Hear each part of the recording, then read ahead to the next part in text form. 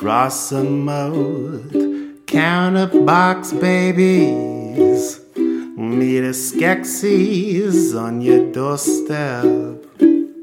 Life will be the best, surviving a composer's quest. You hear those sirens singing, the happy tune is your death. Life will be the best, surviving a composer's quest. I used to walk all afraid of those metroids on parade. But now I'm feeling brave. The Dark Lords fear my chords. Dido and Ananias would be thrilled if they could be us. Life will be the best, surviving a composer's quest. Welcome back to Composer Quest. I'm your host in Minneapolis, Charlie McCarran, and in this show I talk with composers, songwriters, producers, and scientists about the creative process of making music. In today's episode, I picked the brain of composer and multimedia artist Noah Kiesecker, and in the process, we found out that Noah's perception of the world is very unique.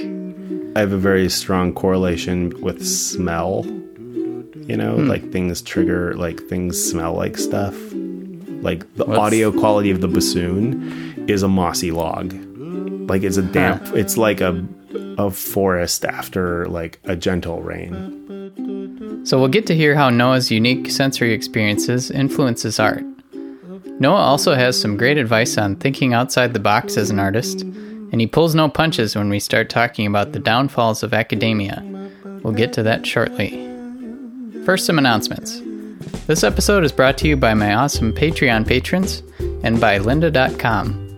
Lynda is an online learning platform with over 3,000 on-demand video courses to help you improve your creative, technical, and business skills. For a free 10-day trial, go to lynda.com/quest. That's Lynda with a Y. Now, a moment to thank my patrons. This week, I have a jingle for my patron, Paul Sampson. Paul mentioned he liked modern experimental music, so I created this kind of crazy sound collage based on a comic strip that Paul created. Hope you like it, Paul.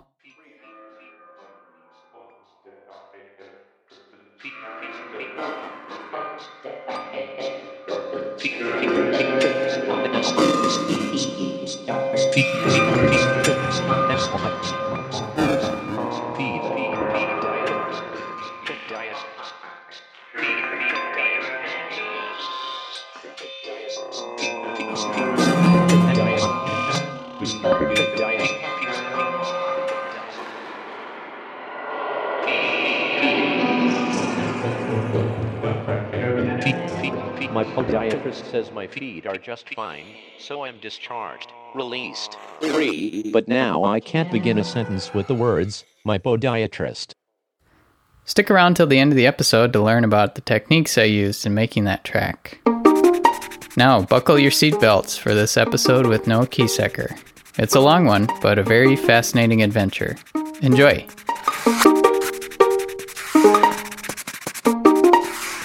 Noah, begrudgingly, now you are on Composer Quest. Finally got you here. Finally. It was about 3 years ago, almost, that I met you. About 3 years. Springboard for the Arts. Yeah. And you were my artistic advisor, kind of. Yeah, we use it's advisor, counselor, consultant. It's, you had a great idea, and you come to Springboard, and we help you realize that. So, yeah, that was about 3 years ago. Yeah. So, at that point, I was kind of like wanting to get back into composing seriously. Yep. And trying to figure out, can I get grants anywhere? And like how to make my web presence better, that kind of stuff. Money. Yep. Exposure.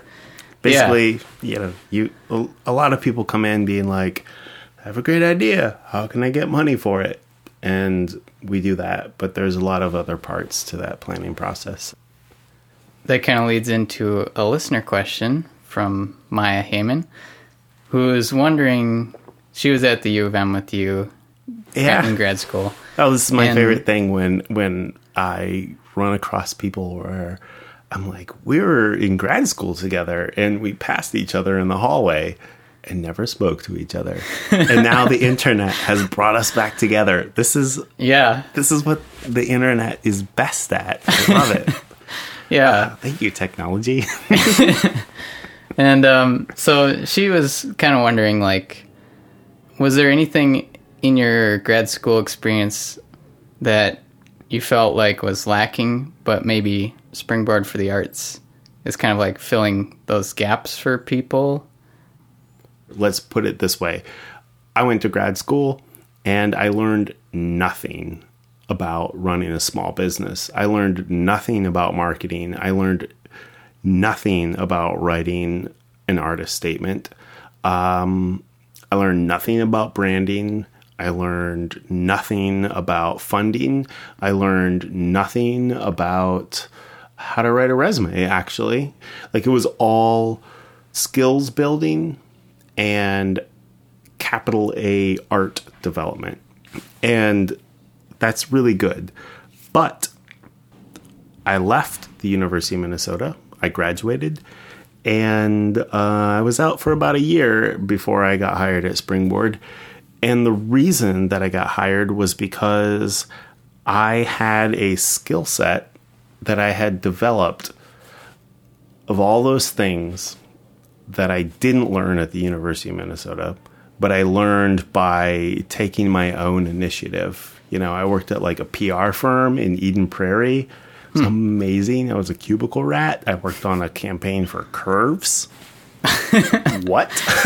Okay. Why? It doesn't matter. But the fact of the matter is that I got PR and marketing and project management experience from that.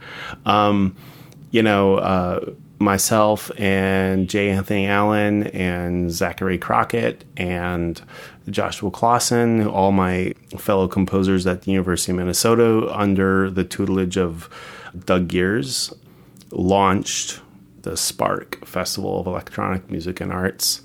You know, we basically were saying, we're not getting what we want, so we're going to make it up. And that's the thing, like, going through grad school that was really...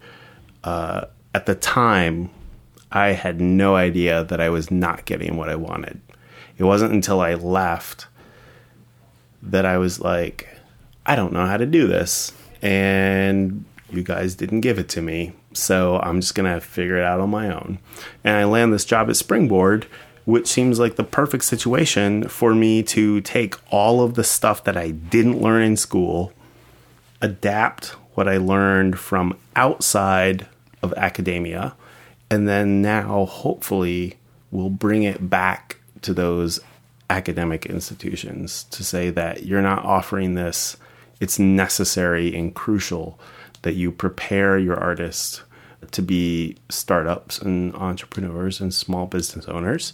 So yeah, bit by bit, they're inviting me in. I speak at the University of Minnesota about 3 times a year. I speak in the dance department. I've spoken in the art department and the theater department. Of all the art departments on the West Bank, the one I graduated from, the University of Minnesota's School of Music, has never once invited me back to speak to them about building a life as a small business as an artist. Does that seem funny to you? It seems funny to me. Funny and sad. It's super funny and super sad. Yeah. And so I feel like it's my composer quest, so to speak. Yes. To basically say, this is my mission. This is like, take my real experience and my nonprofit arts experience and bring it back to young artists. And it's totally possible. So yeah. Sorry, I talk a lot and I ramble a lot, so cut me off whenever you can't see it's us, good. internet, but Charlie's over there, like, giving me, like, the cutthroat, like, stop it. We're done. Yeah. If you were going to give a young composer one piece of advice, you could only give one piece of advice for some reason. One? Okay. All right. I'm up for the quest. I guess, you know what? I think I would go, there's lots of like little practical things that I fall back on, but from academia, the thing that has pushed me out of it and frustrated me the most and caused me the most stress is that students come in to an academic situation with a bunch of ideas, very fresh, and they don't have that experience of their professors. And their professors are super jaded because they've got like 20, 30 years, 40 years on them of like experiencing things. And they can run the gamut from super engaged, very personable, I care about you, lots of empathy and compassion, to the other end where they're clocking in so they can get their money so they can do the thing at home. I give that about an 80-20. 80% of them are phoning it in and they're basically imposing their aesthetics on you. And this is the thing that stresses me out most about the work that I've created, which is to say I can look back on a lot of it and say, yeah, I learned something important from that person. I learned not to do what they do. You know? Because it's not fun for you. Yeah. It's like they were like, you need to think about this and you need to create music like that. And the professors that I have had over life that have had a profound impact are the ones that are inspiring in a way that they say, let's work on what you want as opposed to you following me and my style. And those are the things that I push back really hard against. And that somebody says, well, this is the way it's done. The first thing I think when someone says this is the way it's done is that must be the wrong way, because that's couldn't possibly be true. Yeah. Look at humanity. Like, look at Wikipedia. There's no possible way that this is, quote, the way it's done. And I think academia pushes a lot of that, and I resent it and I hate it. And so if somebody goes into a graduate program thinking that they're going to buy prestige, which they can buy, like you can pay the money and get in and go to an Ivy League college and get great things out of it. I doubt that makes you happier. It's totally incongruous to happiness. Success, sure. But I could be more successful than I am now. And it is an inverse relationship to how much I enjoy it. You know? Mm-hmm. But some people don't care about that. They're like, yeah, I want to go to grad school. I'll pay the money so I can study with the guy and get the credentials, get the job, and that will make me happy. Mm-hmm. I think those people are dumb. I think they think that'll make them happy. And the thing that makes me sad is it's going to take them 30 years to figure out that it doesn't. Yeah. So your question was, to people going into those programs, what's my advice? It is to be confident in your questioning of authority, to be confident in your passions and your desire to pursue your artistic voice, regardless of what somebody tells you is good or bad, because they don't know. They're just acting on the present. And I really feel that people come into an institution with an idea of the future, and then that gets squished out of them because the people that are the authority over them are thinking in the now, and students come in with the potential for the future, and their future gets squashed. It's terrible. What do you think it would take to change, like, that cycle of academia kind of, like, crushing people's dreams in some ways? How do we stop crushing people's dreams? Let's take a look at a spectrum of academic situations where you have conservatories on one side. On the other side, you have liberal arts schools. In a weird sort of liberal extreme of that would be a place like Bennington College. It's like there are no grades. You design your own curriculum. It's very like super hippie freeform. I think that's not the right choice always, but it is a extremely on the other end of the highly tracked like Big Ten graduate school conservatory method. And I think it's more student-driven curriculum development. Mm-hmm. Well, I recently went to your talk about artist statements. Oh, yeah. Maybe you could kind of explain the pyramid idea? Oh, the inverted triangle. Yeah. Yeah. When you read an article in a newspaper, they put the most important information at the top.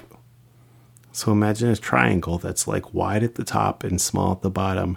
Everything you need to know about that topic is at the top. And as you go down, there are details that become less important. That's why when you read a column in a newspaper, you get all the facts at the top and you know what you're looking at. And as you get to the bottom and it says jump to page 7F, you say, I don't really need to do that. I think I know what's going on. Right? Mm-hmm. So from a grant writing and an artist statement standpoint, people don't want to hear a long-winded narrative about how you got to where you are. You know, I don't want to know about your childhood. Just like, give me what I want. You know, who you are, what you do, and why you do it. And if it's engaging, then I will read further down. So that's the inverted triangle of journalism, front-loading information. The old Oxford method of essay writing. I learned this in high school in my town of Clare, Michigan, population 3,000 people, from Mr. Wolf was his name. And the structure is 3 parts. Tell them what you're going to say it, tell them what you said. So if you apply that to the inverted triangle method of journalism, then what you get is the most important information is at the top of telling them what you're going to say. I'm going to talk to you about what I believe in.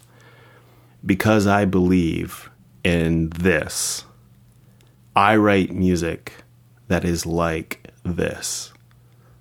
In the middle section, you provide some details, and as you move down through that, you provide them more details of which they may or may not care about. But if it's an engaging story, they will keep reading. And then somewhere along the line, the whole triangle inverts, and now you're talking about things that they recognize but are becoming more relevant. And so the triangle expands out, and they're like, okay, this sounds familiar. I believe you. And at the bottom, you tell them what you said. And hopefully by the time you get there, what's happened is that at the top, they didn't believe you. And in the middle, you gave them enough detail that they do. So at the bottom, when you tell them the exact same thing you said at the top, they are all in. And they're saying, yes, I believe this. And that's that transformational moment, you know, and the talk I've done in videos with Ira Glass, where he's like, all storytelling boils down to taking a person, subjecting them to something, and having them be fundamentally changed. That's what makes an engaging story. And I think that translates very well to writing an artist statement, you know? Mm-hmm. You're just like, it's so easy. You're just like, important stuff at the top. Mm-hmm. Tell them what you're going to say it, tell them what you said. When you're done, they'll be convinced. Mm-hmm. Go on home. So it just struck me as you were saying that totally should apply to music, too. Good music changes you by the end of it. Huh? Oh, gosh. No? Are you going to disagree with me on that? I might, actually. Okay. Okay. Tell me your thoughts. Okay, I'm glad This that is- we've, like, waded our way out of, like, the professional stuff Now- and we're getting into music. So now it's going to get real messy. This is where the swords come out. Like, All right. we're in the bog, the man. composer quest. So Yeah, it's, the quest has begun. Yes and no. You know, look at like the sonata form or like any of those orchestral forms where you're like, bring in a theme. Like, here's the essential information. Like, you need to know this A thing and this B thing. And then we're going to talk about that a bit. So you've got your crucial information at the top, and then we delve into the details at the bottom. We do some like developments, and then later on we revisit those developments and they start to pan out, and now you're hearing something familiar, but it's been developed. And then by the end, we do the recapitulation where you're like, oh my gosh, I remember this theme and I've been transformed. It's amazing. And then after like all of the orgasms and stuff, you're sort of like, chill out with the coda, you know? It's like the coda is basically like the cigarette of sonata allegro form. Am I right? I mean, come on. Yeah. Like, you're done and yeah. you're just enjoying the extra stuff as you reflect upon the journey that you had. And that's fine if it's what you want to do, but it's rooted in a historic and cultural practice that is not of our culture. And we've been like beating that dead horse for hundreds of years, and song form, ABA form, and all this stuff. We're just like, this is the way it goes. And what really blows my mind is that crossing over from art to communication and what we use these days is, I think, what people should be considering, which is to say that at a point when the symphonic form was developed, it was about expression, but it was also about communication of values. You know, this is what I believe, this is what I hear, this is how I express emotion. And now we've moved over into social media and these new technologies that allow us to construct both artwork and narratives in ways that are completely devoid of the structure of classical music. And so to force students, for those professors to force them or impose on them to say, you must create within the constructs of this canon, I think is absurd and damaging, because you're not allowing them to live in their own time. You're trying to tell them to live in a time 100 years ago, 200 years ago, to say the fugue. You must do a fugue. And I would say, show me the modern fugue. You know what the modern fugue is now? I don't know. What? Now you're on the hook, Charlie. Give me modern. Okay, I'm fugue. gonna Okay. constrain this a little bit. All right. If you had to pick one social media platform that was most similar To a fugue, the fugue, I would say Twitter, perfect. because Yes. there's Can I get a high conversation five? going on. What's that? Conversation going on. Yep. Back and forth. There are themes, Yes. but the Hashtags. themes, hashtags unite them. A hashtag is basically the primary theme of a fugue. You're like, this is the hashtag. Everything about this are the layers and the counterpoint and the harmony. It's all organized about this. But there are themes that then have contrary themes, and the threads can run simultaneously but separate, and they chase each other. But I definitely think that Twitter is the modern instantiation of the musical form of the fugue. This is such a great follow-up episode to the one I just posted, which is an interview with a guy who studies Baroque music, and he wrote this big symphony and big fugue at the end too. So we talked about a fugue. So Gross. what? Sorry. Do I get a segment in here where I get to complain about all the things that I hate about music? Is there like a Sure. a hate dumpster Okay, that I can throw all of my like? We'll do some garbage collection at the end. Okay, good. The Noah's Maybe hate good or bad, segment. I don't know. I'll make a little theme song for it, or you could. Okay. No, try not. I'm still. Okay. Little hint of things to come with Noah's Yeah. intro theme. Although people listening already heard it, because we're bending time right now. We're totally bending time. So because it's the future. yeah. Yeah. So maybe we could talk a little bit about your art. I have noticed the theme with your art and music that it is like smaller pieces that are super creative, and they're like lots of small art projects. Like gift making. Oh yeah. And like yeah, it's cool. I'm a squirrely person, and I've found a lot of support and momentum in building creative communities that have nothing to do with sound. Those people care about sound and music, but that might not be the way that they come to me. And as a creative individual, like, when I introduce myself, I say I'm a composer and multimedia artist. And all the multimedia portion means is that I have a very intense and troublesome relationship with like synesthetic sounds and visuals and things. So I can't really separate the two, you know what I mean? Like, it's like an image that I create on Instagram, which is just like a picture of my cat or something like that, has a lot of extra contextual information in it for me. And so it's a personal expression, and I really don't care if other people get it, you know? Like, I recognize what they might get, but there's a whole other subset of stuff that's meaningful to me. And so that's where, like, Instagram and social media, everything from visuals and graphic design to the words that I choose when I tweet things. Like, I love words.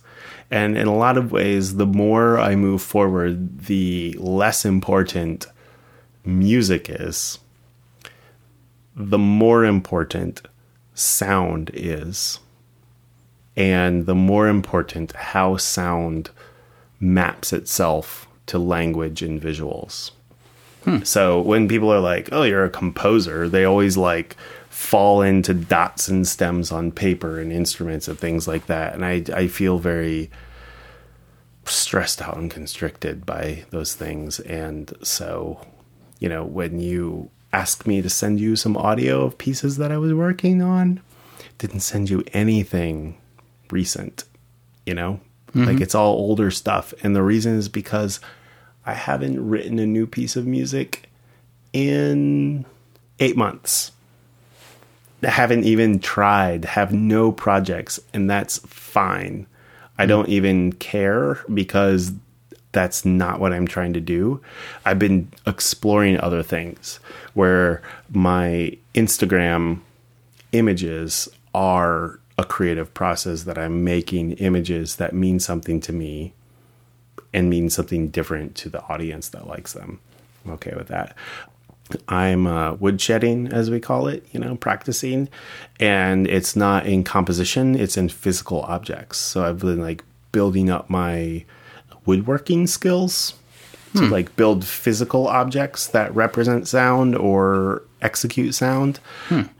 You know, those sorts of things I find more engaging than saying, well, I guess I need to crank out another string quartet and then find people to record it and stuff like that. Like, I just don't care about it. I don't like it. It doesn't inspire me. But every day when I get home, I totally enjoy going out to the shed and writing up plans, sketches, and building weird contraptions that make sound.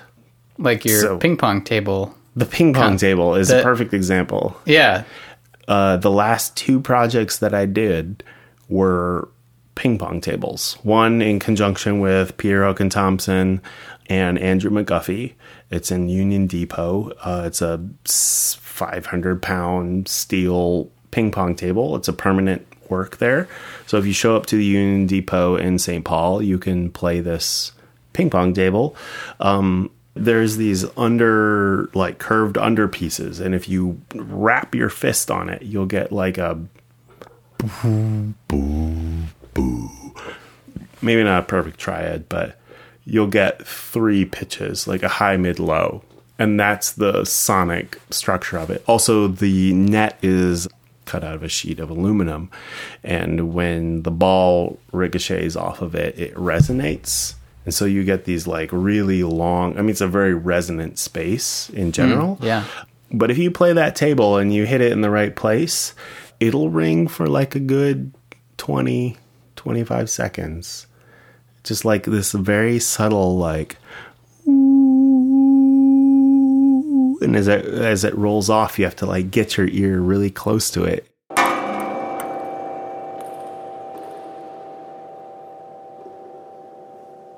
For a person like me, that's very meaningful. Like, it's a subtle personal experience surrounded by a game that anybody can approach, which is the opposite of the classical music world, which is very not inclusive or engaging. They struggle with that all the time. We're trying to fix that, right? We're always like, how can we get people to enjoy this thing? And be like, well, don't make it so uptight and shitty, Hey, newsflash. Like, you are the cultured equivalent of a fraternal douchebag. Like, you are the intellectual equivalent of a jerk. You can edit that out if you want. Well, no, this is that's a how I good feel real about the classical discussion. music world. They're just like, oh, why don't people love us? We're like important and smart, and don't people want to be smart? And be like, sure, they want to be smart, but they don't want to feel like you're the judge of that. They don't want that. What are your ideas for, like, do you have some ideas of how it could be more inclusive? Oh, man, I have so many ideas. Yeah. I go back and forth on this. So, okay, we've all heard these discussions about, should there be live tweeting in a concert? Should people be able to get up and leave in the middle of something? Like, are we allowed to move? I do, as a personal statement, feel that, so my artist statement, going back to the inverted triangle thing, you have a good one. I tell people, I'm like, I write electroacoustic and multimedia works that are equally at home in the concert hall as they are in the dance club. And I write music because I believe that it shouldn't move people just emotionally, but physically also. And so when I flip that upside down, in my artist statement speech, I say, because I believe that music should move people not just emotionally, but physically, I write works that are equally at home in the concert hall and the dance club, electroacoustic and multimedia works. My name is Noah Kiesecker. I'm a composer. That I feel that there's nothing more inhumane than to have a person pay $35 for a ticket to like Check 5, and when the brass are blasting and everything is just like blowing up and amazing, I'm supposed to sit there in my suit coat and tie and not move. I would absolutely love it if I could stand up and like give a solid fist pump and the like Verdi Requiem when that like 4 on the floor is happening. I tell people all the time, like Verdi Requiems, you know, like that the big like bass drum. How does that one go? Jump on, jump on, jump on, jump on, bam, bam, bam, ba, da, da, dun, dun, dun, dun, dun, dun, dun, just boom, jump. Sorry, yeah, please edit this out. I'm not a good singer. Do you know what I'm talking about, though? Like, Yeah. the big bass drum thing. Yeah. It's like the oldest 4 on the floor you've ever heard. Huh. And I have to sit there with my arms crossed and just nod lightly, like, fine, yes. And there's no way that music developed into that. I mean, it did develop into constraint, but it did not arrive from constraint. It arrived from, like, the communication of audio into your ears. If you imagine, how do you synchronize numerous people? How do you synchronize a community in the fastest way possible? By our 5 senses. If you take 100 people and put them in a room together, what is the fastest way you can get them all to do the same thing? It's not by taste. It's not by smell. It's not by touch. It's either by sight or by sound, right? And not everyone was going to be looking in the same direction. So, and yeah, if you close their eyes, sound is the most immediate, fastest way to get a large amount of people to react instantaneously. And bringing this back around, emotional and instant emotional. This is visceral. We feel this together. Mm-hmm. And so the thing that I rail against about classical music in the work that I do, that I'm moving more toward, is to think that works that I love, my favorite composers, and the ones that just like rip my heart out, I would prefer to listen to them at home in headphones where I can react as I wish than I would to go to an orchestra and sit in a hall and hear it live and be shackled to my chair because of social norms. Mm-hmm. You know, it makes me barf a little bit in my mouth. I feel like it doesn't injustice. I'm kind of on the opposite spectrum in some ways, because whenever I'm recording a concert of my own music or something, I always record it because, you know, you want for the future a recording to have. And whenever I do that, I'm like really aware of any sounds going on outside the music. And that's like, I guess, the perfectionist in me. But do you like them or dislike them? The noise in the audience? Yeah. Dislike. Really? Yeah. You want purity. Yes. You want purity. I realize it's silly, but... What's silly? That you want that level of perfection? Mm-hmm. Oh. In my recordings. Yeah, I think that's silly. Sort of. No, actually, I don't. I'm back and forth on this. This is going to get... we can talk more about like my actual music is very much inspired by actually this dialogue between perfection and imperfection and live versus constructed. Like that's actually, I think, what's most interesting about blah, blah, blah, professional development and the institutions are broken and blah, blah, blah. But you know, in the end, I'm just a guy with opinions that I want to impose on other people. But, so here as a composer, like that's what we're coming down to, I think, about my music, that if you listen to it, it is a struggle between absolute control and perfection on the side that you're talking about and a desire to let go. And I'm both of those. I'm like this Apollonian and Dionysian like struggle between those. Yeah. Yeah. Well, it's terrifying. Yeah. Listening to your music, it's kind of like, would you describe it as glitch music in a way? Like, there's a lot of glitchy sounds in your percussion, which I think are really cool. Yeah. And like glitchy things. It's like but it's like very precise sounds. I looked out at the crowd. I looked at mystical turntable.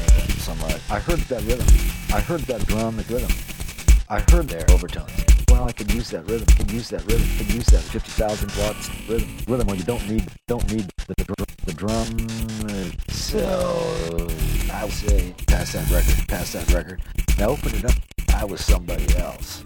I attribute a lot of it to that, as I said, the Apollonian and Dionysian thing, where like one of them is very structured and constrained and the other is very free and flowing.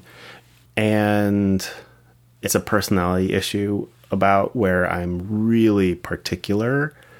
I want everything to be perfect. This is where I moved from acoustic chamber music into electronic music, because I could not tolerate the randomness of humans that I couldn't control. It frustrated me about how notation was so inaccurate to my desires. You know, it'd be the equivalent of a writer writing a book, you know, and having someone read it and having out loud. them read it and replace words to be like, yeah, I don't really like the word excited, so I'm going to replace it with the word enticed. And you're like, no, that's not what I meant. That's the equivalent of a composer's ideal in their mind and having a human interpret a notation. That's like, I had so much anxiety about this, you know? And so when I came into electronic music, that was the enticing thing, where I was like, wow, I'm going to make it the way it's supposed to sound, and it will sound the way I want it to sound, and I don't have to rely on anybody else. Perfect. Yeah. The downside is that electronic music is super alienating to most audiences. It's hard to engage with. And it's also egotistical and self-absorbed in a lot of ways, because as soon as you move into that area of like, this is the way it sounds, then you're focusing in on yourself. And what you lose is the ability to connect with an audience that might be different from you. And I am stressed out, have anxiety about the fact that I'm going to make it the way I want it, and then nobody's going to like it. It's not going to reach anyone. And then I'm like, why am I doing this? Am I doing it for me, or am I doing it for them? And it's both. So I don't know. In the audio files I sent you, there's a piece in there called Alchemia, which is basically like a granular synthesis piece of like anvil sounds and metal things.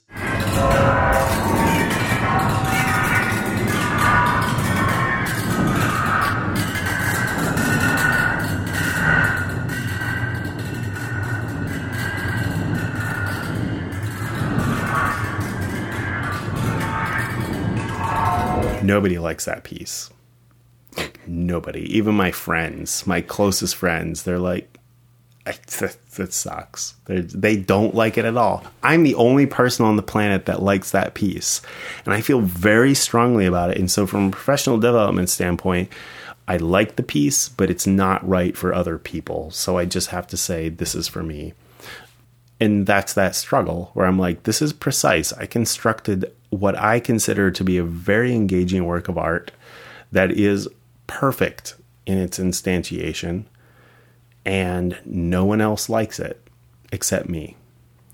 So what is it that is appealing to you? Do you think that other people don't find appealing? It's a process piece. It's process driven, you know, so it's like mathematically like structured in a way that I find is interesting and I enjoy. This is another thing. So when we're getting to that perfection imperfection thing where you say, I don't like making recordings where there's extraneous noise. Mm-hmm.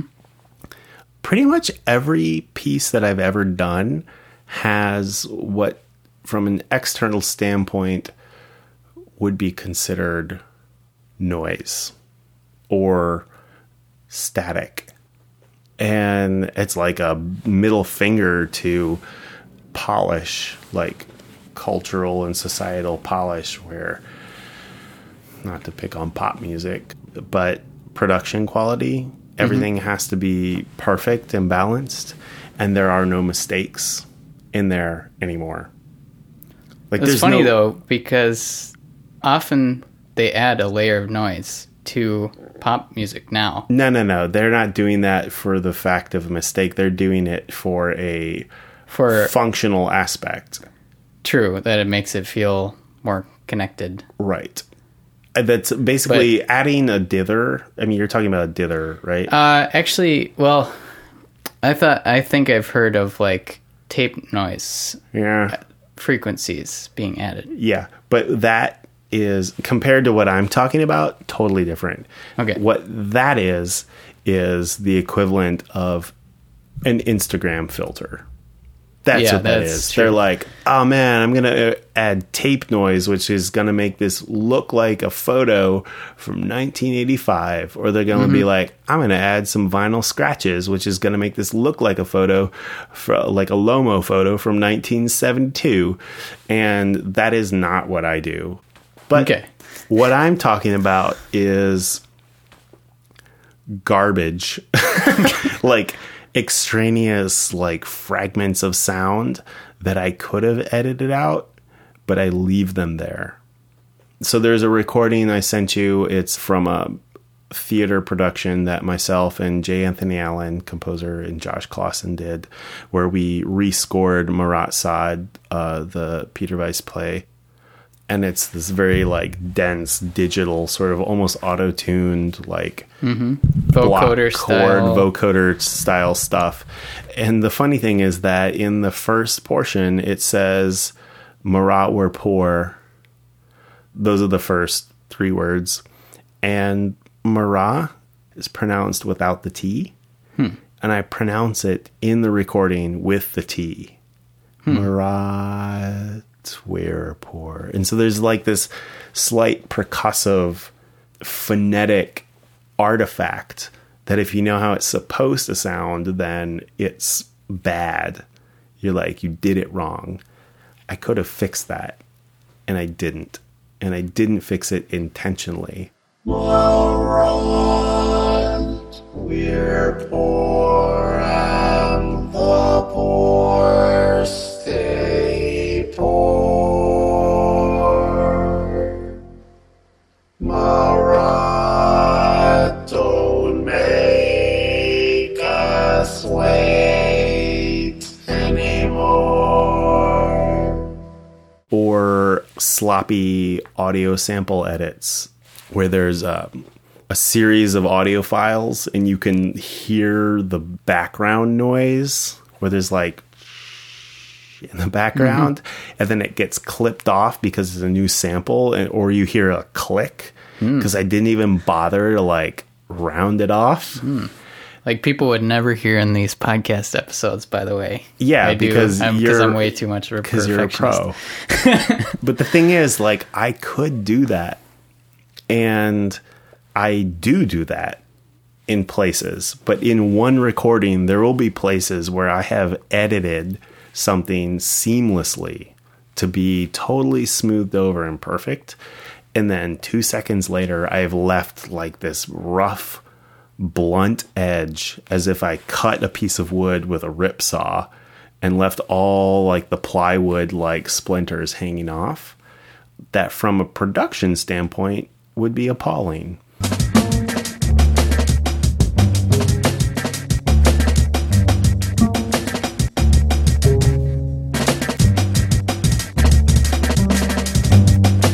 If you went into all of my music and you approached it in this way, you said, I'm going to track and map really polished moments and really rough moments, you would find that there is a ratio between the two that's consistent, and it's not by accident.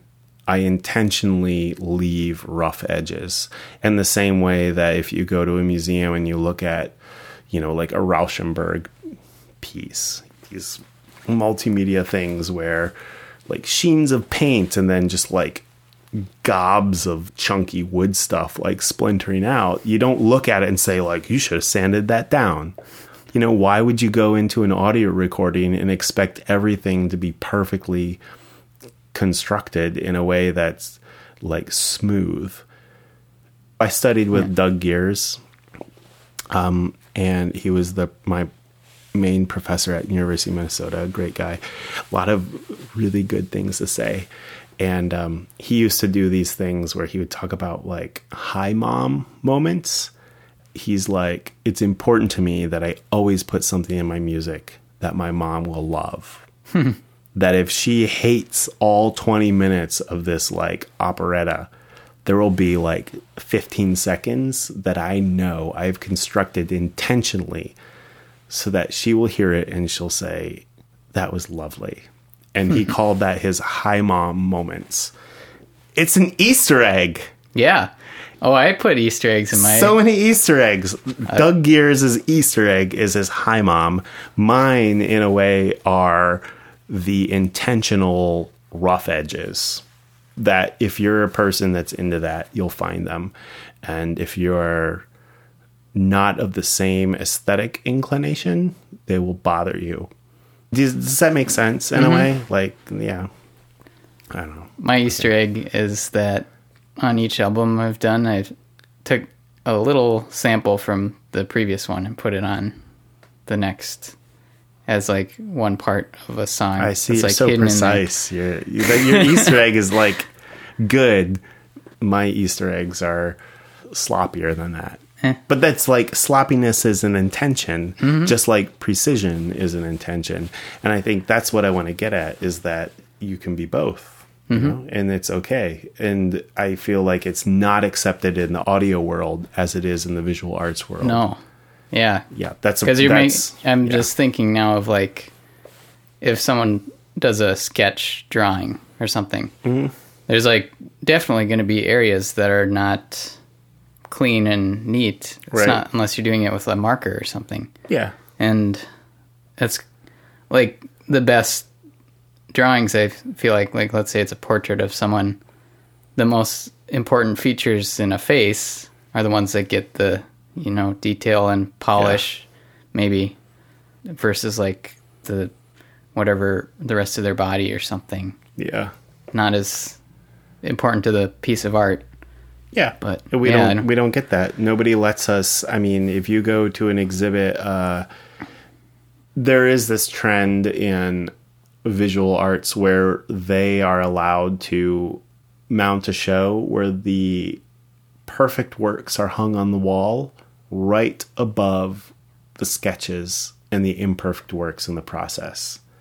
And music composition, we don't have that luxury. We don't get it. Nobody wants it, and nobody will accept it. The closest thing you can get to that, I think, is the remix community and the DJ scene where people will put out stems. That's as close to the artistic acceptability of process as we get. Anything beyond that, totally unacceptable, and it's archival. So I remember I was in Vienna on the 50th anniversary of Schoenberg's death. It was very fascinating because they had all these displays of like his sketches of scores and like doodles and his erasers. And I was like, this is awesome. This means a lot to me. And this is only allowed in an archival standpoint. Yeah. But it's in like the art world, you can sell a sketch by Matisse, like where he basically was like, here's a sketch of my dog's poop that I saw this morning on the floor for thousands, tens of thousands of dollars. We don't have that luxury. I'm going to pay $50,000 for your stems. Well, they might do that for like Prince or somebody, but yeah, not for me. Yeah. Not yet, at least. Yeah. Time to break in with a little promo for lynda.com. So we've been talking about the merits of unpolished music, but if you're a producer, you're often expected to have polished, perfect sounding recordings. I've been checking out a Lynda course on getting a perfect drum sound. let me play you a clip from this course, which is called Drum Setup and Miking in the Studio with Ryan Hewitt. In this clip, you'll hear Ryan interview drum tech Ross Garfield about choosing the right drum and cymbal sounds for a recording. If we do a quicker tune, we'll probably put up a different snare drum. The rule of thumb is sort of the faster the track, the smaller the snare drum. Right. Right? So you'll get, it sounds more aggressive. It speaks well when it's being played fast. And it speaks quickly, which you need to get out of the way of the tempo of the song, right? Right. But if you have like a ballady thing, you can have a bigger, fatter, slower sounding drum. Right, with more sustain and more decay. With more, and also it gives you that low end thing that you kind of want in that sort of track, right? Right. And I also picked the darker cymbals because I think you'll be able to hear the drums better through the overheads. So that way we won't have to EQ the overheads to compensate for the brightness of the cymbals. Mm-hmm. So these are all pretty dark. These are all hand-hammered Turkish cymbals.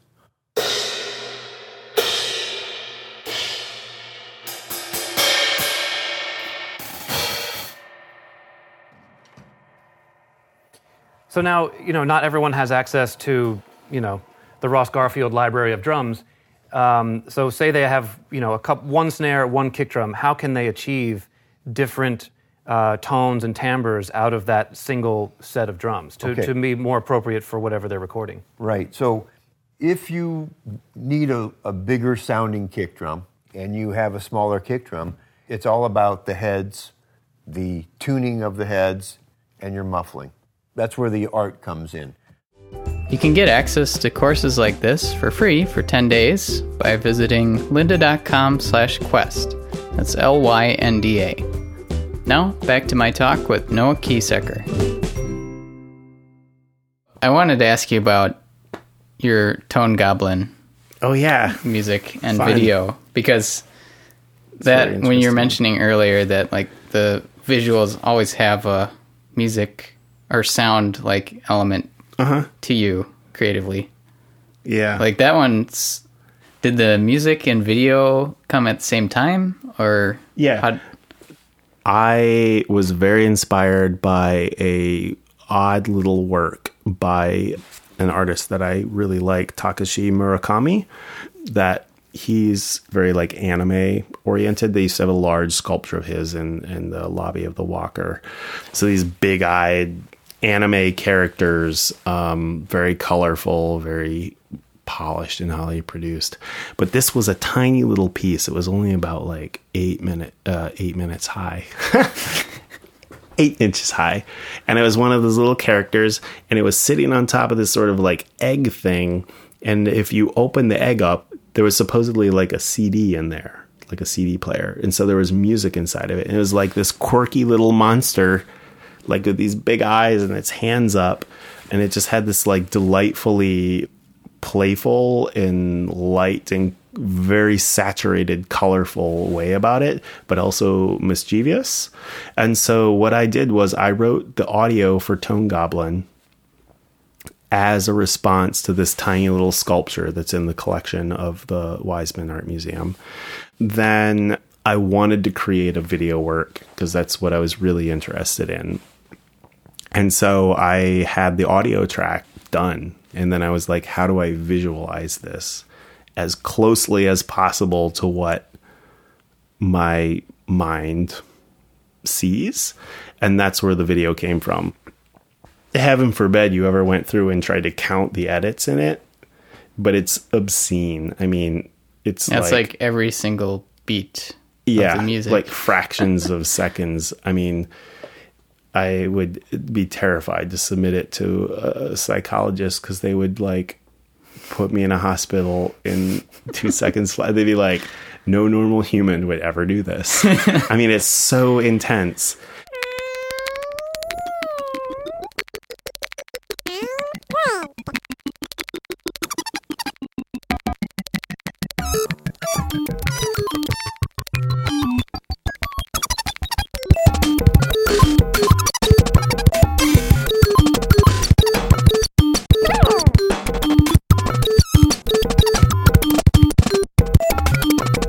It reminded me a little bit of an artist that I don't know the name of anymore, but this person did like black and white, very like pixel art maybe, but sounds that perfectly fit it. It was all noise sounds, and they seem to go so well together. And I noticed that with yours too. Like there were sections that were colored that seemed to have a little more tone, color.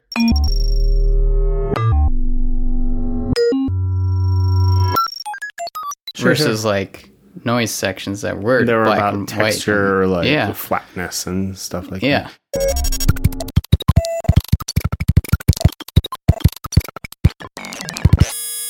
Yeah, I used to. So Takashi Murakami, the guy that the sculpture is based on, philosophically talks about this idea of super flatness.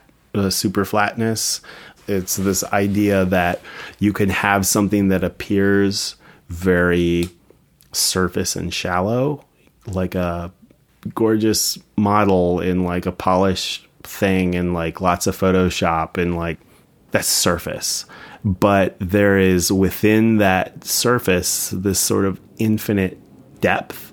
It's like an atomic look at shallowness, to say that the super flat is, it's appealing and instantly accessible, but if you want to, you can dig into it and you can find a whole like deep universe in minutia.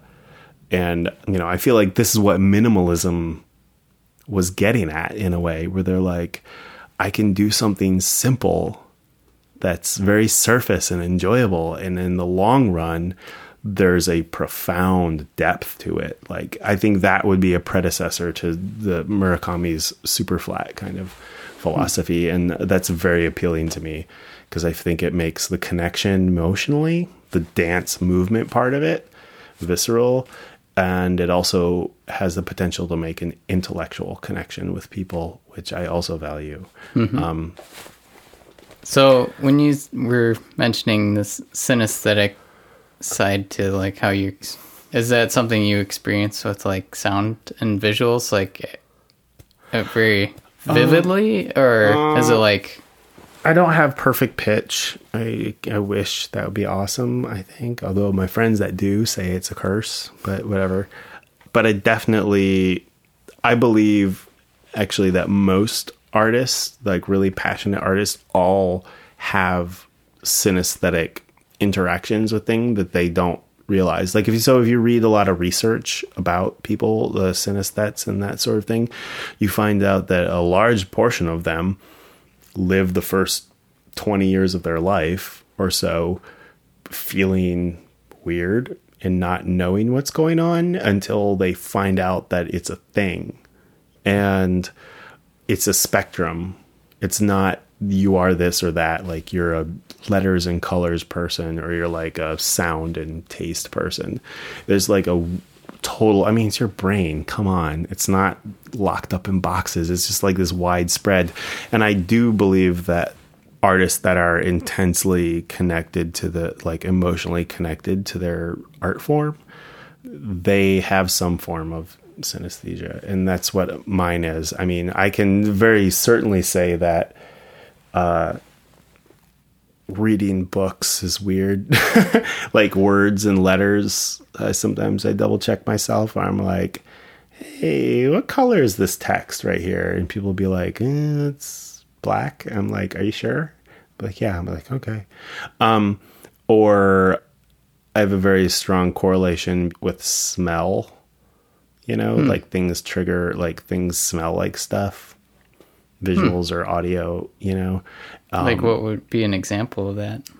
Well, some easy ones that I think a lot of people associate with it, like the bassoon, like the audio quality of the bassoon is a mossy log. Like it's a damp, it's like a forest after like a gentle rain. Like everything from like peaty and cedar to like mold and things like that. Like I think that's pretty basic, right? That's what it sounds like. Yeah. Yeah. Maya will be happy to hear that. Yeah, it's lovely. That's a good it's delicious. smell, I suppose. Yeah. Oh my gosh, it's so good. And it doesn't always have to be wet. It can be dry, but that's the thing, is that it has a characteristic which is not as precise as like clinical synesthesiology or whatever. let's put it this way. There are some people that are synesthetes that have like 20/20 synesthesia, where they're like, nope, every single R is a perfect like hex code of yellow, right? That's 20/20. Yeah. And then there's a majority of artists, I think, that are inspired by what would be bad vision of synesthetic senses, which is to say, yeah, I don't know that a bassoon smells like a morel mushroom in the Western Hemisphere in October, but I can say that it smells like mushrooms, right? And to say that that's not worthy or important is like scientists being dumb. And I love science. But my science brain and my art brain says, come on, like recognize that some of these impassioned reactions and things that we do are based on these unexplained correlations that our brains make that drive the creativity and drive the meaning.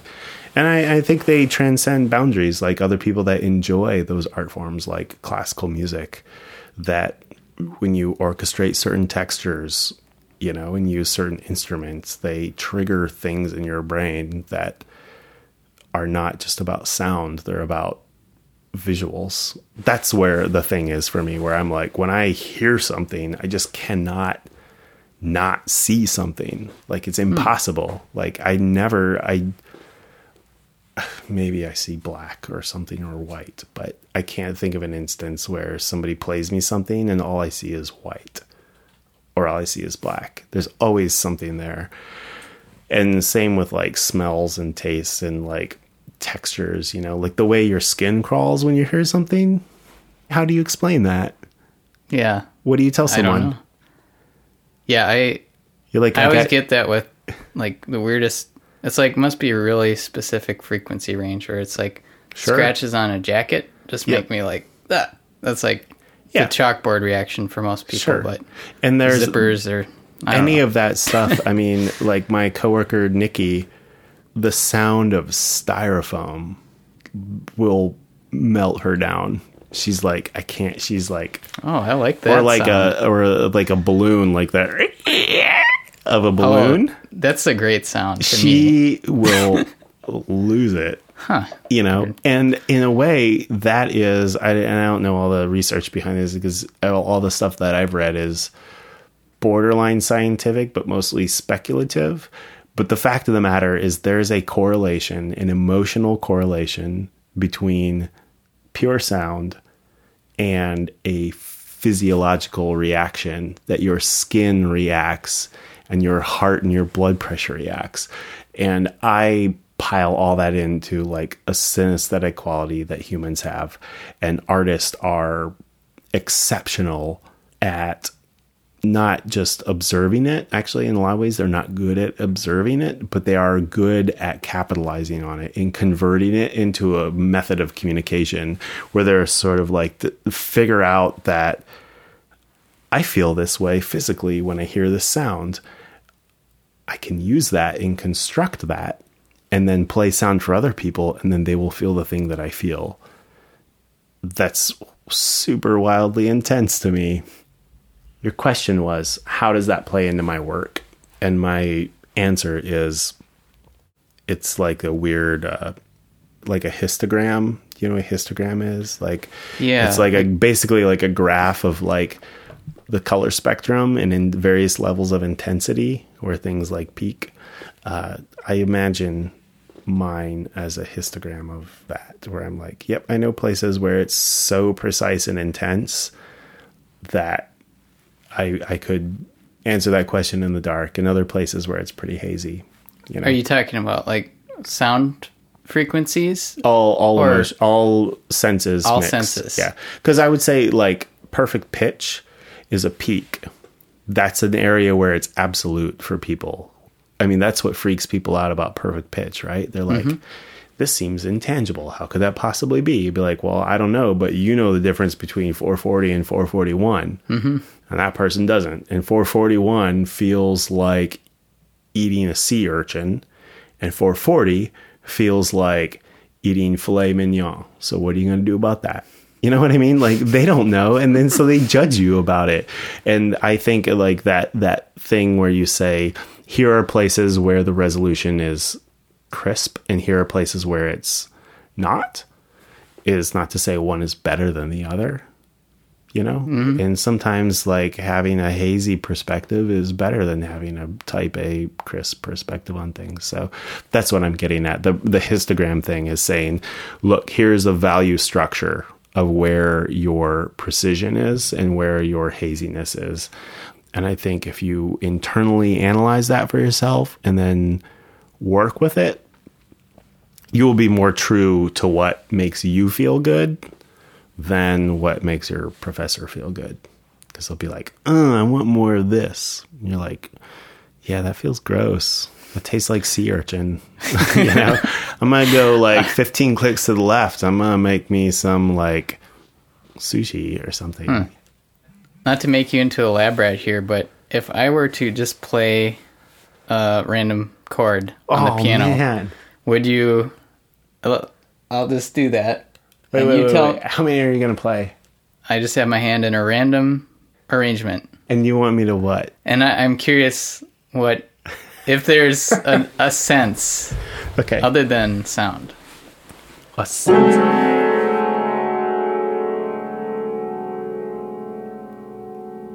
Am I supposed to just go with my initial thing? Can you do it again?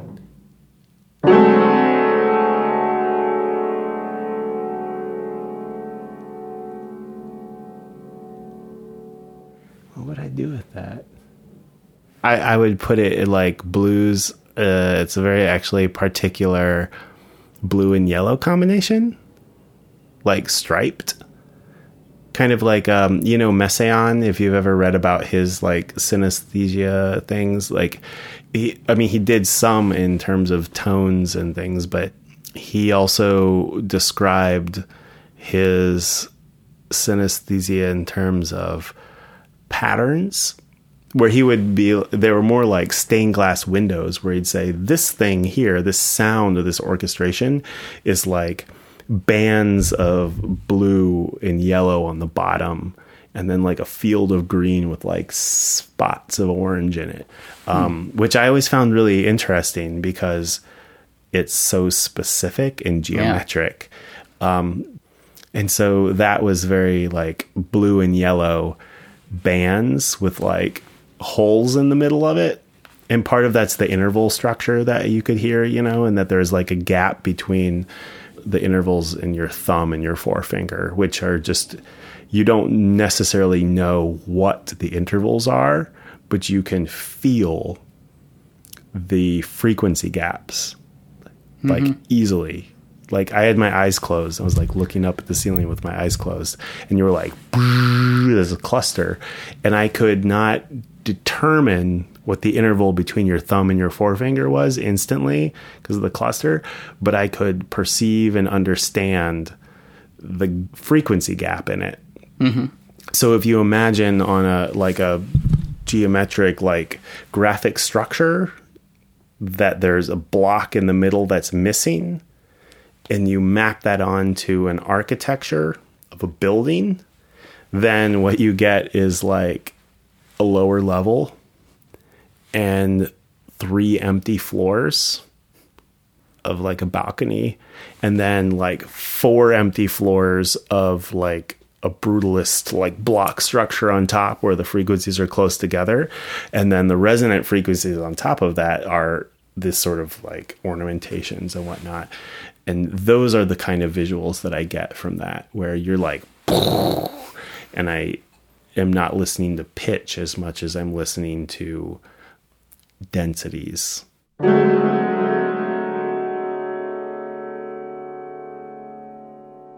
Do you think, like, as you were learning music theory, like, your perceptions would change? Like, because, for me, I'm not being synesthetic. It changes the way I hear music, but I think in a way that, like, puts it in more of my language part of my brain sometimes. Yeah. Gosh, I don't know. I wasn't so good at music theory. I mean, I was fine. Like, I got by, but I had to try a little harder than I think some people.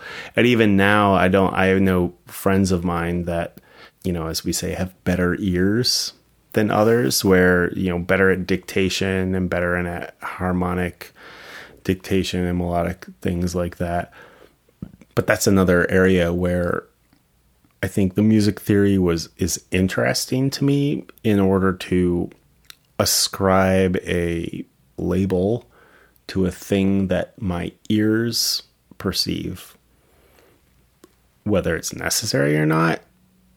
I mean, nobody needs to tell us that the music existed long before the theories and the notation, right? Mm-hmm. And then later on, people tried to build a formal structure around it to understand it, which I admire because science. Yay, science. Mm-hmm. But at the same time, it's my belief that you should come at it that the theory is secondary and it's to be taken with a grain of salt.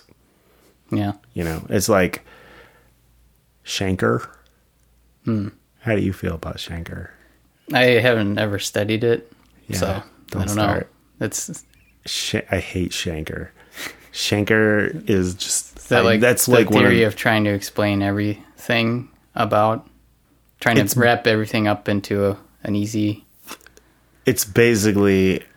Can I explain all of Western music as a relationship between tonic and dominant?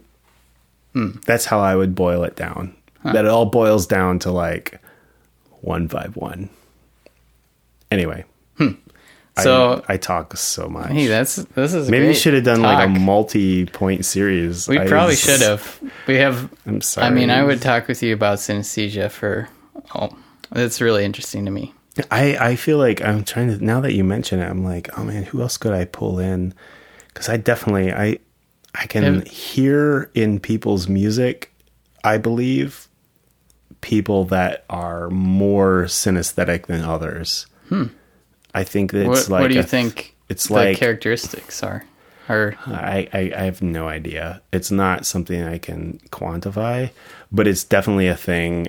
Like, I would say it's the equivalent of, that other stuff they talk about, pheromones, and like in humans, they still can't really quantify it or measure it, but they acknowledge that it exists. That's how I feel. Yeah. Where I listen to music, I'm like, I can't structure this, but I just have that weird sort of like sense that I listen to some music and it has something that is both technical and like corporeal, like physical, and the two are connected in a way that other people aren't. And I think you can feel that in some music. That's as close as I'm going to get for you right now. Aside from like queuing up tracks and being like, all right, what about this? I'd be like, no. Be like, what about this? Yeah. But maybe we'll have you back on the show with some example music I don't know. at some point. Yeah, that'd be weird. Because so I feel like you have a secret code a secret language that maybe. I know. Yeah, it's called ADHD, manic depressive, bipolar, schizophrenia, all those things. That's my secret mental cocktail. Oh. No, I'm just kidding. I'm totally normal. What else? Do you know Mary Beth Hutland from the U of M? Because it was pretty cool. I had her on the show, and she is synesthetic in the way of seeing color with sound. And it was this like really interesting discussion about like her own music too. Yeah. Like when you listen to a piece of yours, okay, I'm going to pick one of the random ones on my list here. Gryffindor.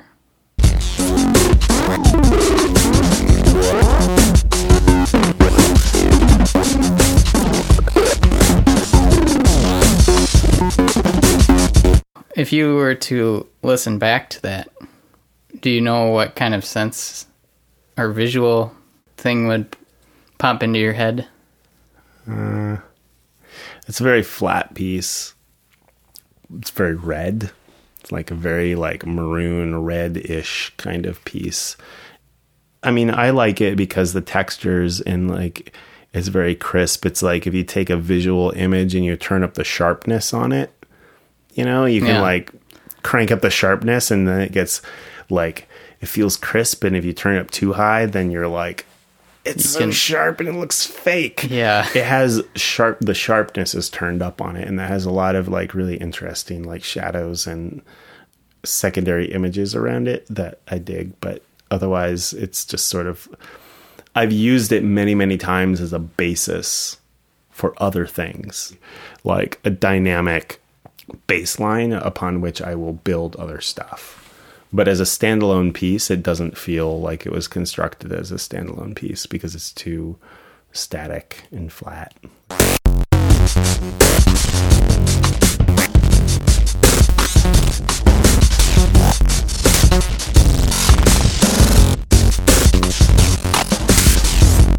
I have a listener question for you. Oh man, I'm so happy. Yeah. I feel like I should have been tweeting this whole time and I wasn't because I can't think and tweet at the same time apparently. But go ahead. So Dan Wheeler was wondering about your piece Carver. Do you know what's his handle? Do you know?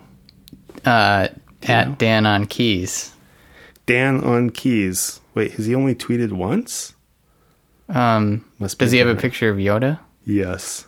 Yeah, I don't think he him. uses Twitter too much. So he's not big on Twitter, but I am going to tweet him right now while you ask me this question. Nice.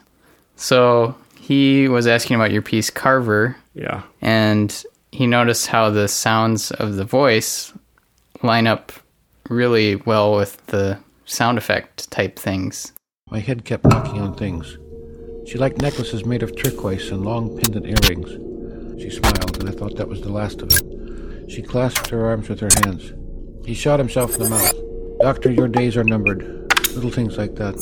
Who won the fight? I sure as hell wouldn't call it love. And he was wondering how you did that. At Dan on Keys, I'm answering your question, all caps, right now. Yeah. So nice. the Carver thing, I am a huge Raymond Carver fan, the writer. And I found a recording of Raymond Carver reading his story, What We Talk About When We Talk About Love. If you ever come across a book or anything titled What We Talk About When We Talk About blank, that person is referencing Raymond Carver's short story. And he is considered one of the major innovators that like set the bar for short story fiction writing in America in the 20th century.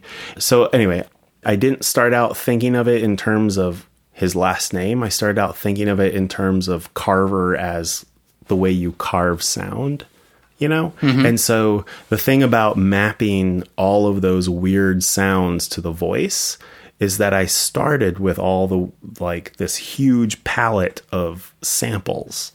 And I was like, how do I carve gestures and lines out of completely disparate and unrelated sounds? Like, how can I put a spoon click next to a wood scrape, next to a sigh, next to a rock tumble, next to a salt shaker, you know, all of these things that shouldn't belong together, but that if you craft them as discrete moments in the right way, then you can carve contours out of something hard, which is when we think of a brute force sample, it's like a concrete, you know, musique concrète, right? Mm-hmm. You know, we're like, we don't do anything. We just take the brick of audio and plop it down.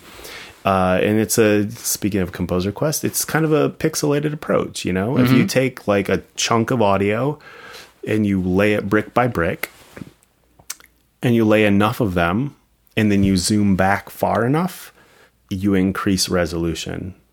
So the idea being, if you can carve gestures and smoothness and contours out of bricks of samples if you structure them in the right way. So anyway, I was like, okay, so I'm going to take all of Raymond Carver, the story, and I'm going to block out the segments that I want. Then I mapped those onto, or vice versa, the sounds onto the language, where you see like a landscape in the foreground and a landscape in the background. The afternoon sun was like a presence in this room, the spacious light of ease and generosity. We could have been anywhere, somewhere enchanted. We raised our glasses again and grinned at each other like children who had agreed on something forbidden. I'll tell you what real love is, Mel said. I mean, I'll give you a good example, and then you can draw your own conclusions. He poured more gin into his glass. He added an ice cube and a sliver of lime. Okay, I have one final question for you. Okay. It's a question chain that's been going on. Oh. So the previous person I interviewed asked a question for you. Oh, yeah. Which is, if you had one day to write music for the 6 most important people in your life to play, musicians or not, who would they be and what would the music be like? That's a lot of information to process. Can we pause? Sure. Okay.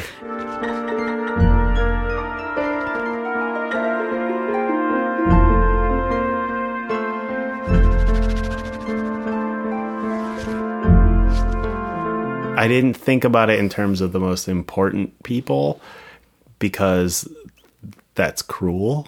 That is. To like take everyone I know and put them in an order. But what I did think was, this is how I went. So I would write a piece of music for my dad because he is super tone deaf, but very rhythmic. And the one thing that I remember that everybody hates about me is my finger tapping. And I got that from him growing up. You know, he went to military academy. And so he would be like on the kitchen counter. It was always like,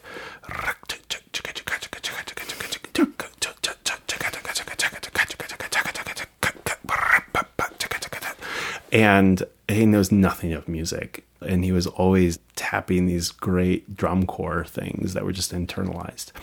And I would love to write a piece for him that was like a percussion piece that gave him that performance experience that means so much to me and let him experience it.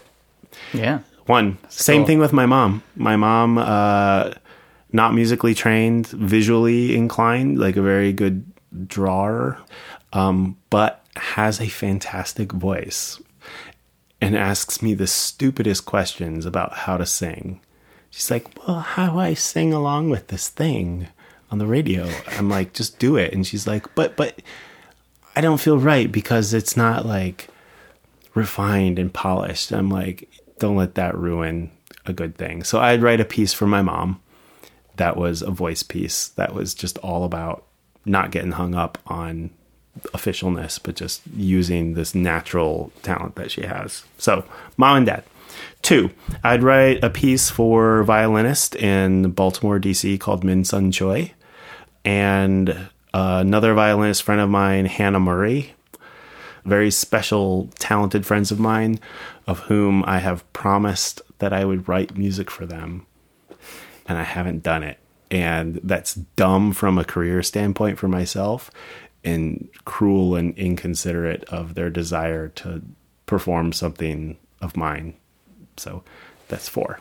I would write something for myself because I'm not much of a performer these days, and I don't give myself that opportunity because of like time and ego and anxiety and things like that. But I think that's important to give yourself permission to emote and express. I write a piece for myself, and I would love to write something. This would be a dream, but in my most current work, I'm trying to move music to more physical objects and publicly accessible. So like the last 2 pieces I did that were ping pong table tennis based things are about that, where anybody can approach a ping pong table and feel like it's okay.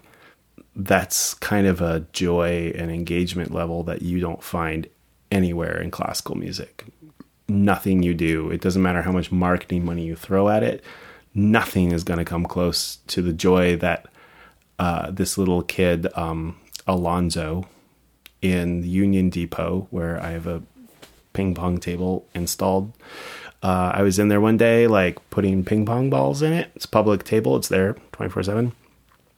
And he's like 6-year-old kid that was waiting for a bus with his mom. And he walks up and he's like, "Hey, do you want to play ping pong with me?"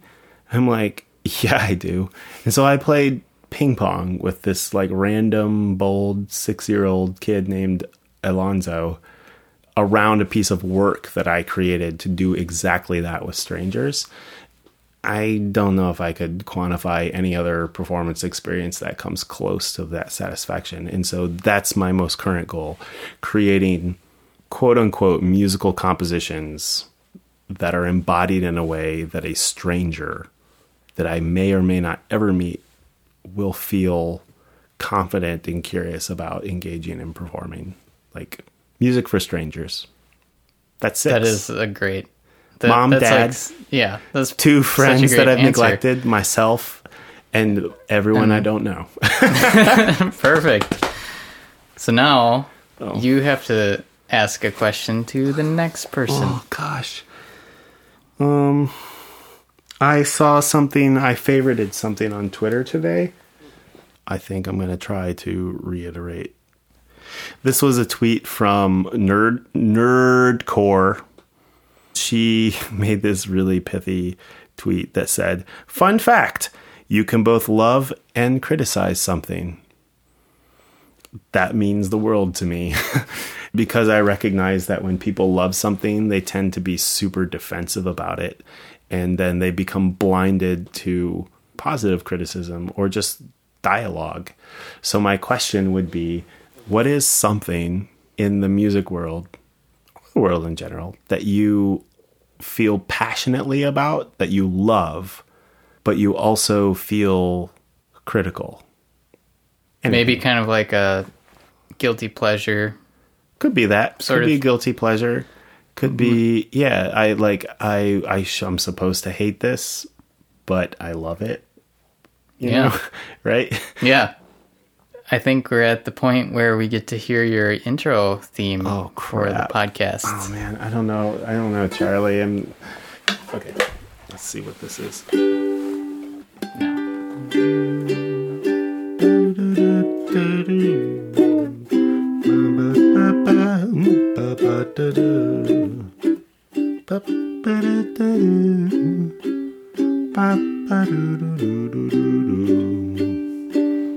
Thanks to Noah Kiesecker for coming on the show.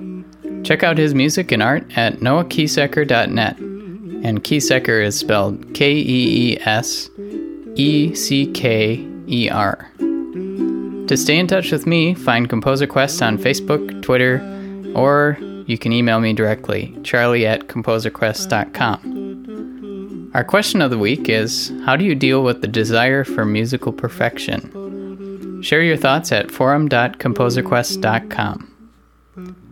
Those of you who've been keeping up with the show know that I've been doing a new segment called All My Musical Children, which is a soap opera based on the musical mating game at darwintunes.org. I'm planning on continuing it until the end of the season, and then we'll have a final wrap-up where we get to hear the whole evolution of our musical loop. Hopefully you've been enjoying this experiment, and if not, well, there's only 3 episodes left after this one. So, now it's time for episode 4 of All My Musical Children. Last week, our musical loop evolved into something that sounded vaguely like the Simpsons theme.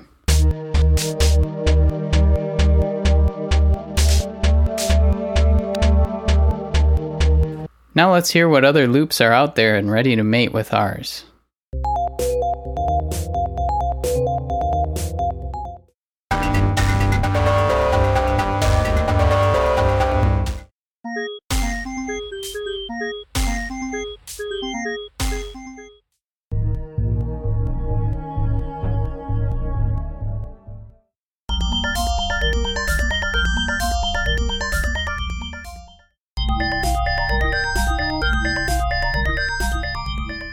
The one from Darwin Tunes creator Uncool Bob sounded pretty interesting.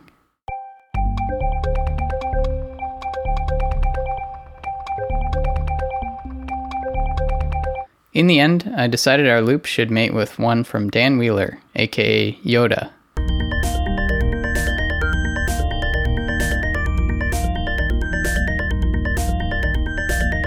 Normally, their mating session would have produced 8 babies, but for some reason only 4 of them popped out. So here they are.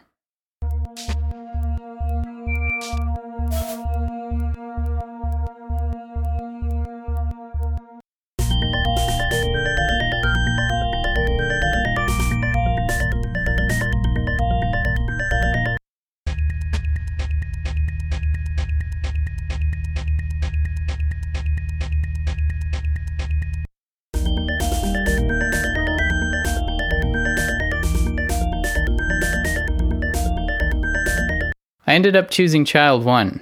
I like the mixture of ambient drone with some subtle percussive things going on.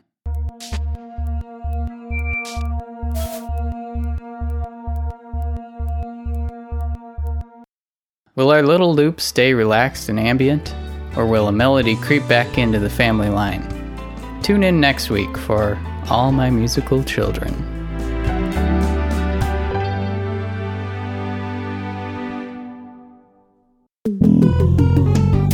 Charlie's Music Production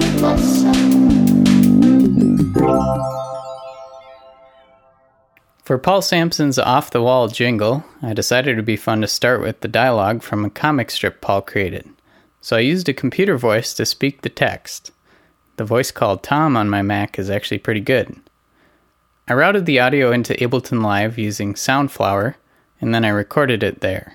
My podiatrist says my feet are just fine, so I'm discharged, released, free, but now I can't begin a sentence with the words, my podiatrist. The first thing I tried was time stretching the whole sample. I actually used a technique I learned in the Linda course, Extreme Sound Mangling, which I had plugged at the beginning of this season. The technique is to warp the sample in Ableton Live, then slow the tempo down so that the warping creates some weird glitches.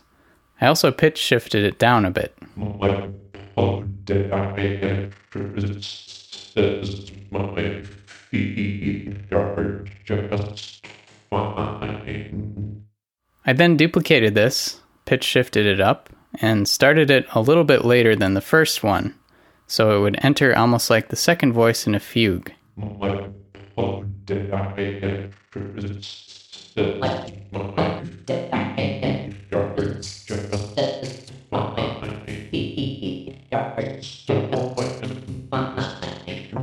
From there, I started grabbing individual words from the original dialogue, and I added different effects to each of them. Here's the word free, time stretched a little and with a downsampling effect.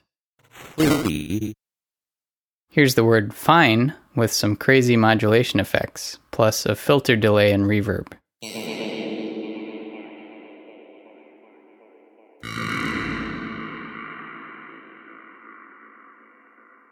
I took the word podiatrist and made it into kind of a drum kit. I used a drum rack in Ableton Live, which lets you associate different samples with different MIDI keys. So I chopped up the word into different parts, po, dia, tri, st. Then I added different effects to each of these word chunks to try and make them sound somewhat like a kick, snare, and cymbals.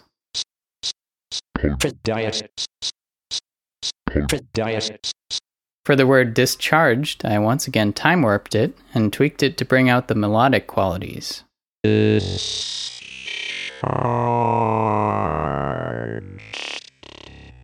For the word can't, I used a grain delay effect, which did some crazy pitch shifting. Then I added a resonator effect, which boosts certain frequencies. Sometimes the order in which you place effects in the chain makes a big difference. Just for fun, here's the difference if I swap the order of the grain delay and resonator effect. I'll play the original order again, with the grain delay first, then you'll hear what happens if I swap them so the resonator effect happens first.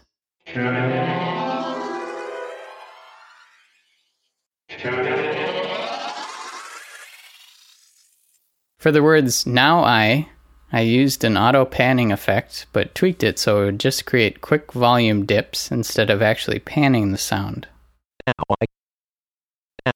And finally, for the word feet, I used a ping pong delay and a guitar amp effect. Feed. I was inspired by Noah Kiezecker's piece Carver, where he used dialogue as a base layer and added sound effects over it, matching them up with each word. So I thought I'd do the same at the end of this piece. I took all the words I had modified and placed them directly over the original dialogue.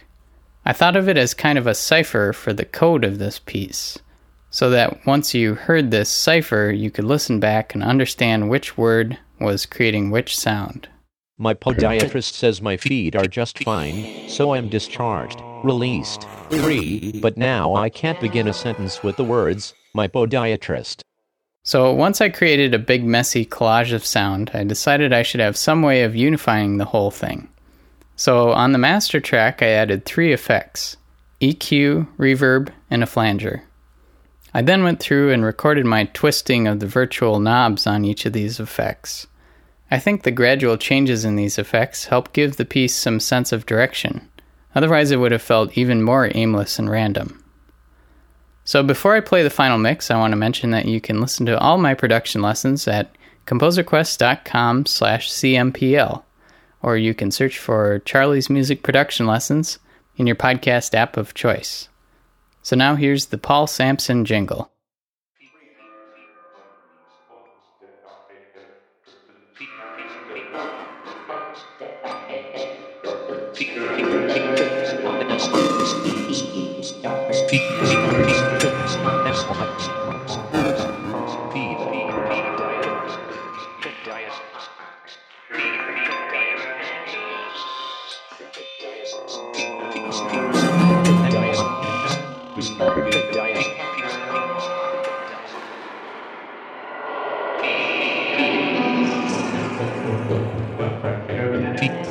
My podiatrist says my feet are just fine, so I'm discharged, released, free, but now I can't begin a sentence with the words, my podiatrist.